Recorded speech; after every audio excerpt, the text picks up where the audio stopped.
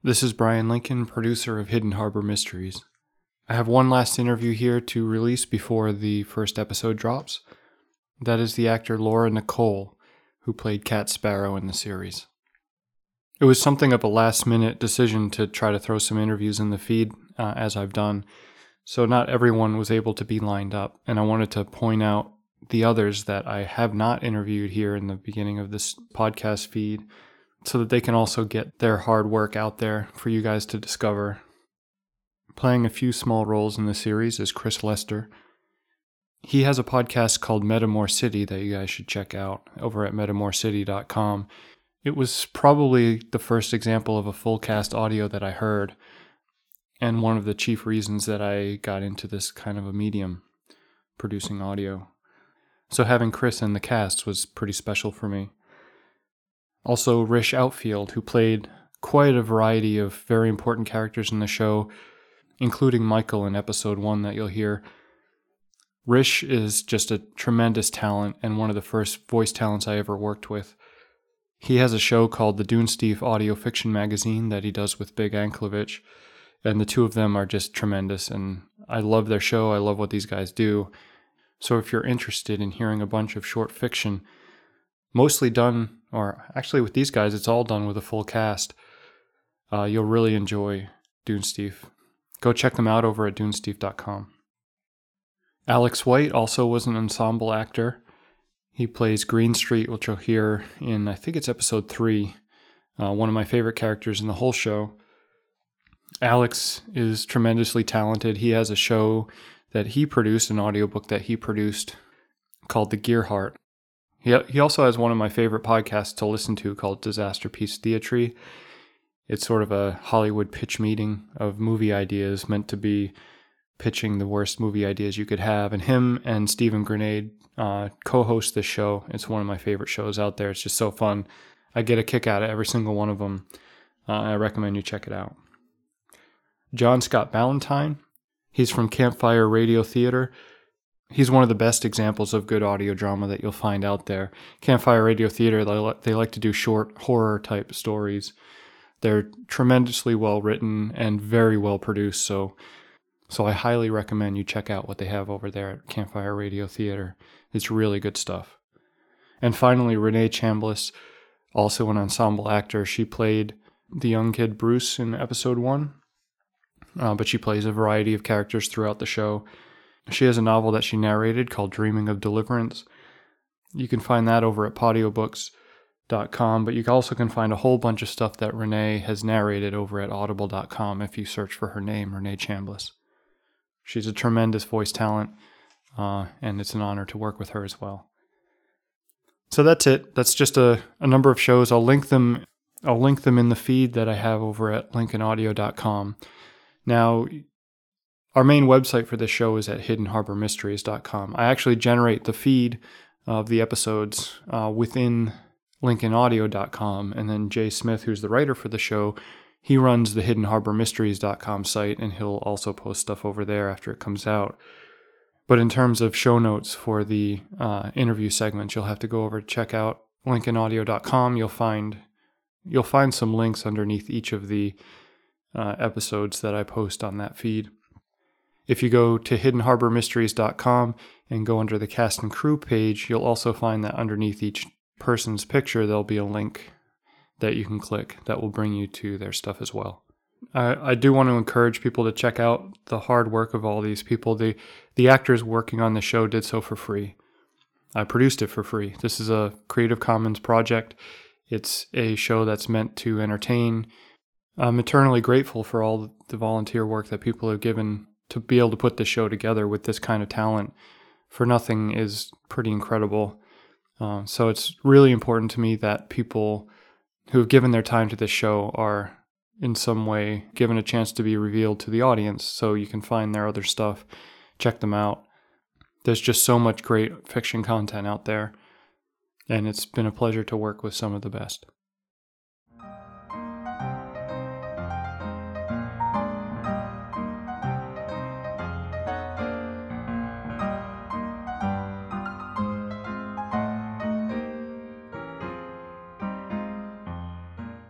I'm here with Laura Nicole, who played Cat Sparrow, who I guess, what would you call her? The sidekick or the...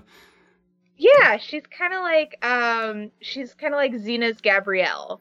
Yeah, Not so much plucky because she's definitely more streetwise, but definitely has that crucial balance for the femme phantom. So it was kind of cool to be able to be that kind of support for the main character. yeah. And it took a lot of pressure off of me because I wasn't actually the main character. Yeah, so the first question I'm asking everyone that I'm interviewing like this is, did you have fun playing the role? Oh, absolutely. I feel like Jay kind of wrote it for me, which was fun. Mm-hmm. There were a lot of things where it's just like, yeah, okay, I could totally see myself doing that too. Yeah. I mean, you had a, in terms of what you were asked to do was up there. You had to cry a bit and scream, and so it was definitely not a simple character that you chose. No, the character itself is very 3D as far as characters go, and Jay does a good job of that with all of his characters that he tries to make sure that they're an integral part of the plot, that they're not just one-sided. And so with Kat, you see a big range of emotions, and I remember having conversations with you and with Jay about her relationship toward Barbara. Yeah. Because it's kind of ambiguous. It's a little more than just employer-employee, but it's not quite something more intense, but very family like. So that was a difficult balance, and I think the hardest thing, other than keeping my dogs from reacting to me screaming, which was hilarious, was just making sure that I didn't over or underperform what the scene needed.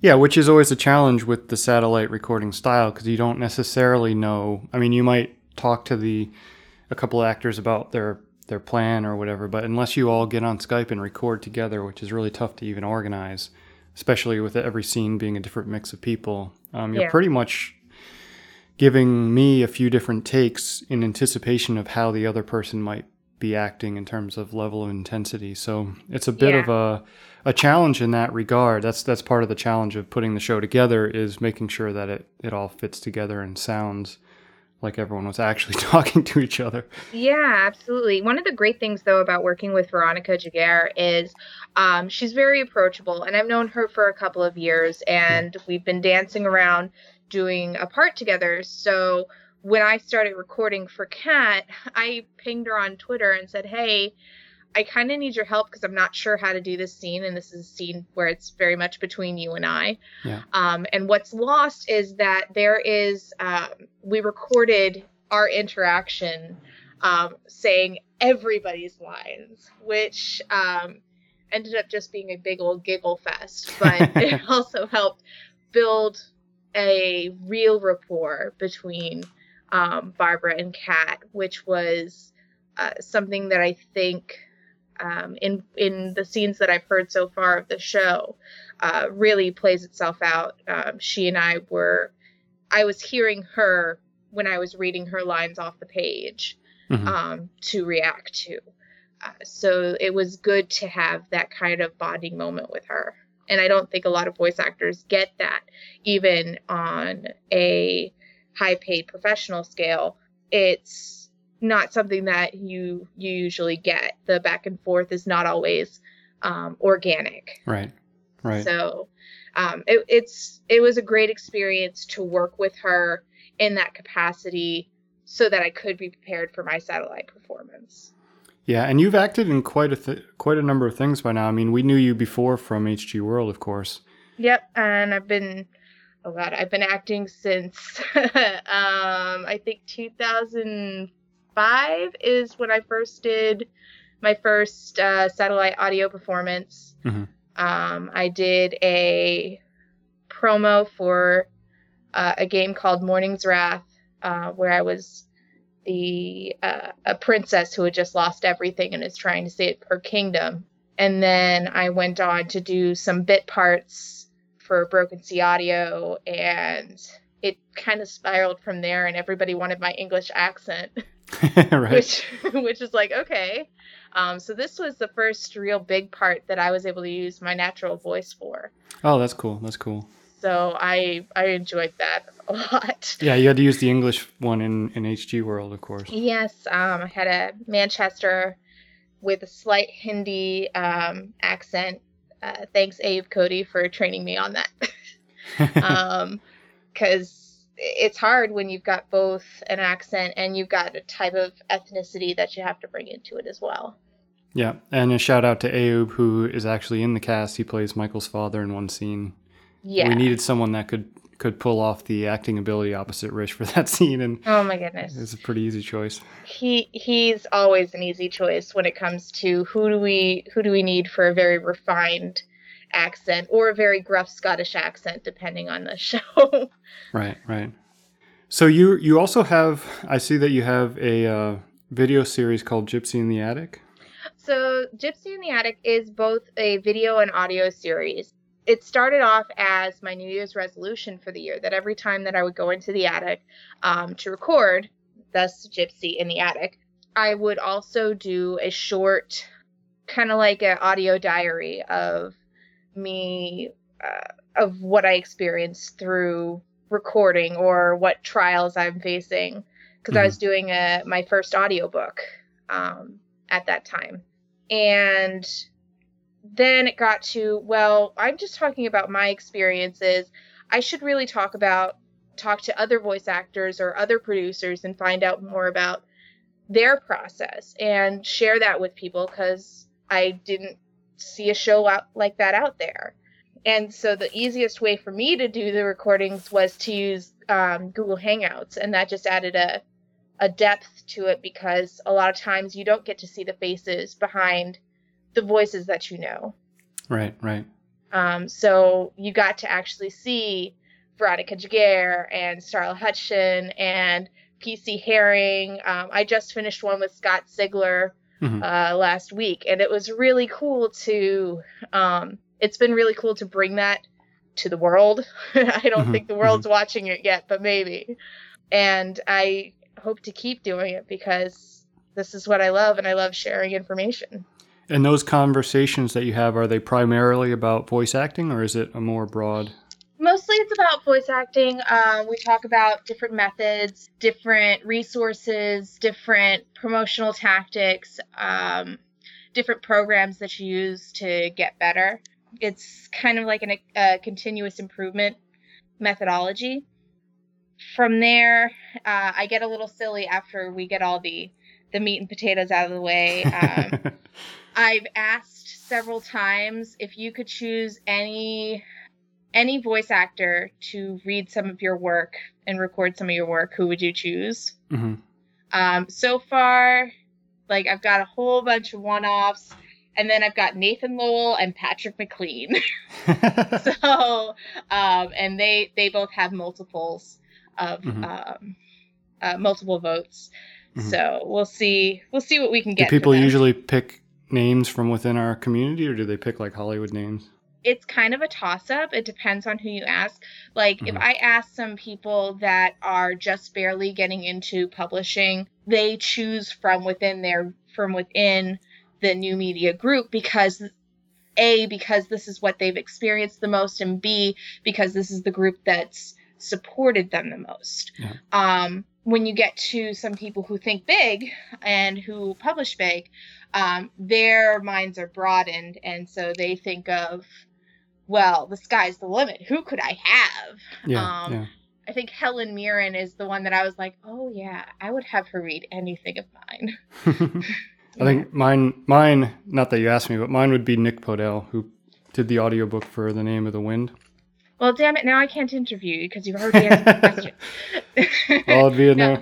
But that totally guy do it anyway. That guy is That guy's just tremendous because he just does so many voices. And I just think that when you get to the real audiobook narration is different from obviously audio drama voice acting.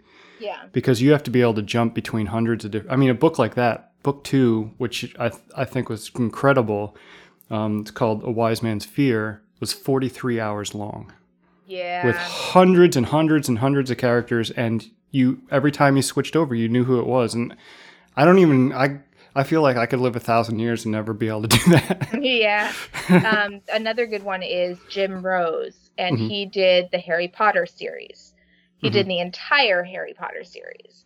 And I think he said he did 200 something voices for that series. And a lot of young voices too. That's got to be hard. A lot of young voices, and he didn't fake the female voices. He just had a slight method of making it sound a little bit feminine, as opposed to doing things that I really hate it when men do, which is high pitch their voices and going into a falsetto. Yeah, I've heard the better technique is to try to go a little bit softer without it being like extremely different. Exactly. Yeah. And just like for women, when I do a man's voice in my own stuff, it's not so much I'm going into this deep baritone and the lower tones of my voice, but I'm going into more of a gruff, edgier type of tone with the words that I'm saying. Yeah. It's just amazing how the different styles of audio storytelling require a totally different skill set. Like I said, the audiobooks, you need all different kinds of accents and voices. And if you're doing audio drama, you have to be able to read different takes of lines, anticipating what the other person might be saying. And so you need to have that kind of creative imagination of different ways the scene could go.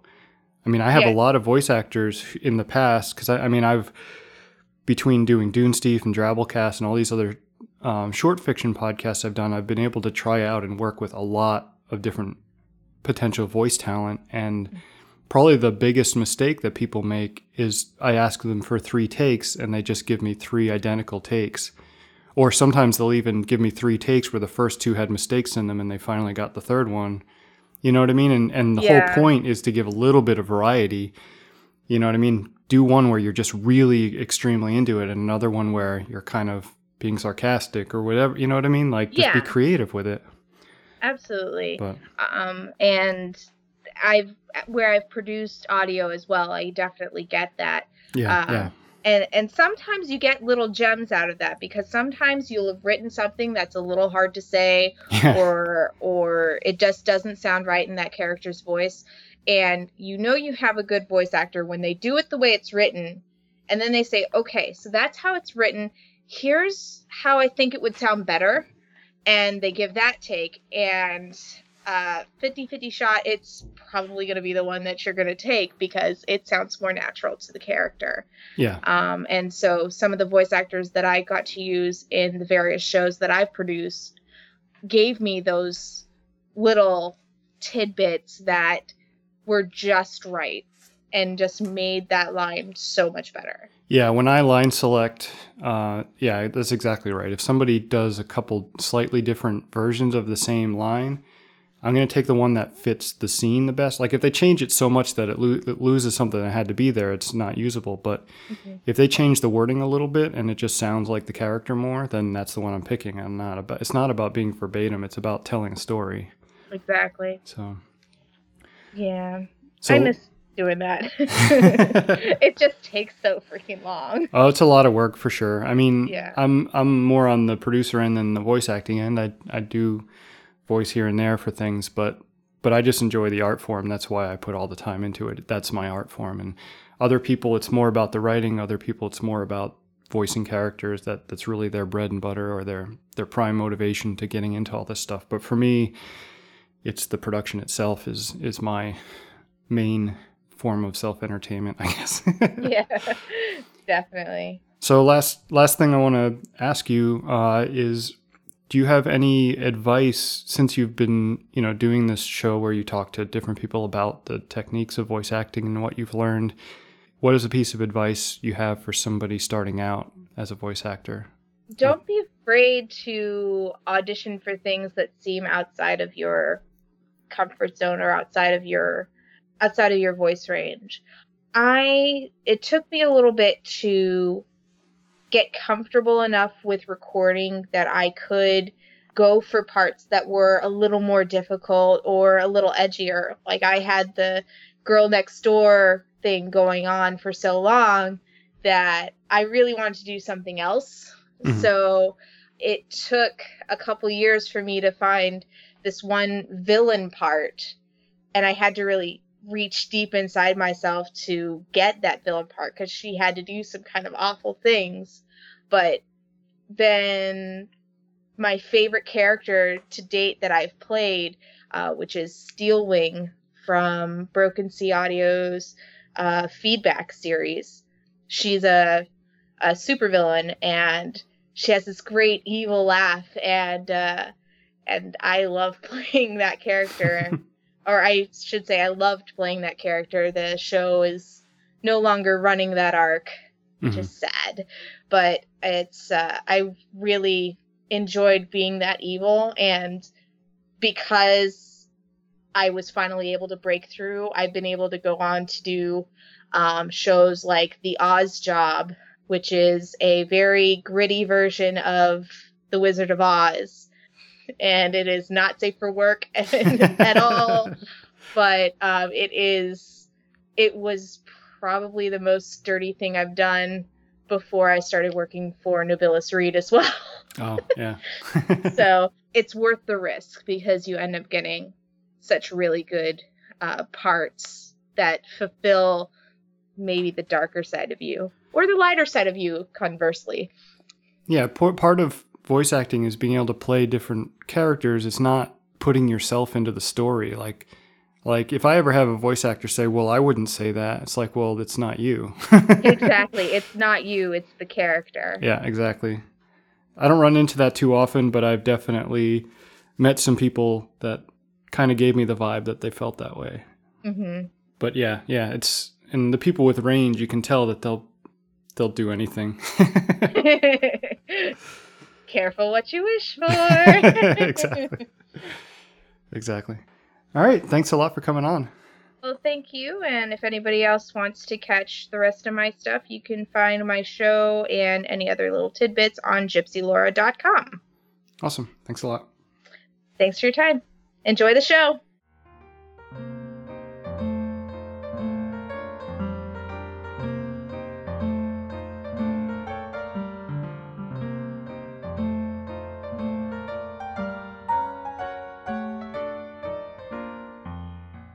All right, that was Laura Nicole. Once again, thank you very much, everyone, for listening to the feed. Next up is episode 1. Please enjoy the show. Let us know what you think. Go to iTunes and post a review if you think of it. And as I said, check out other stuff by this wonderful cast. Take care, and thank you for listening.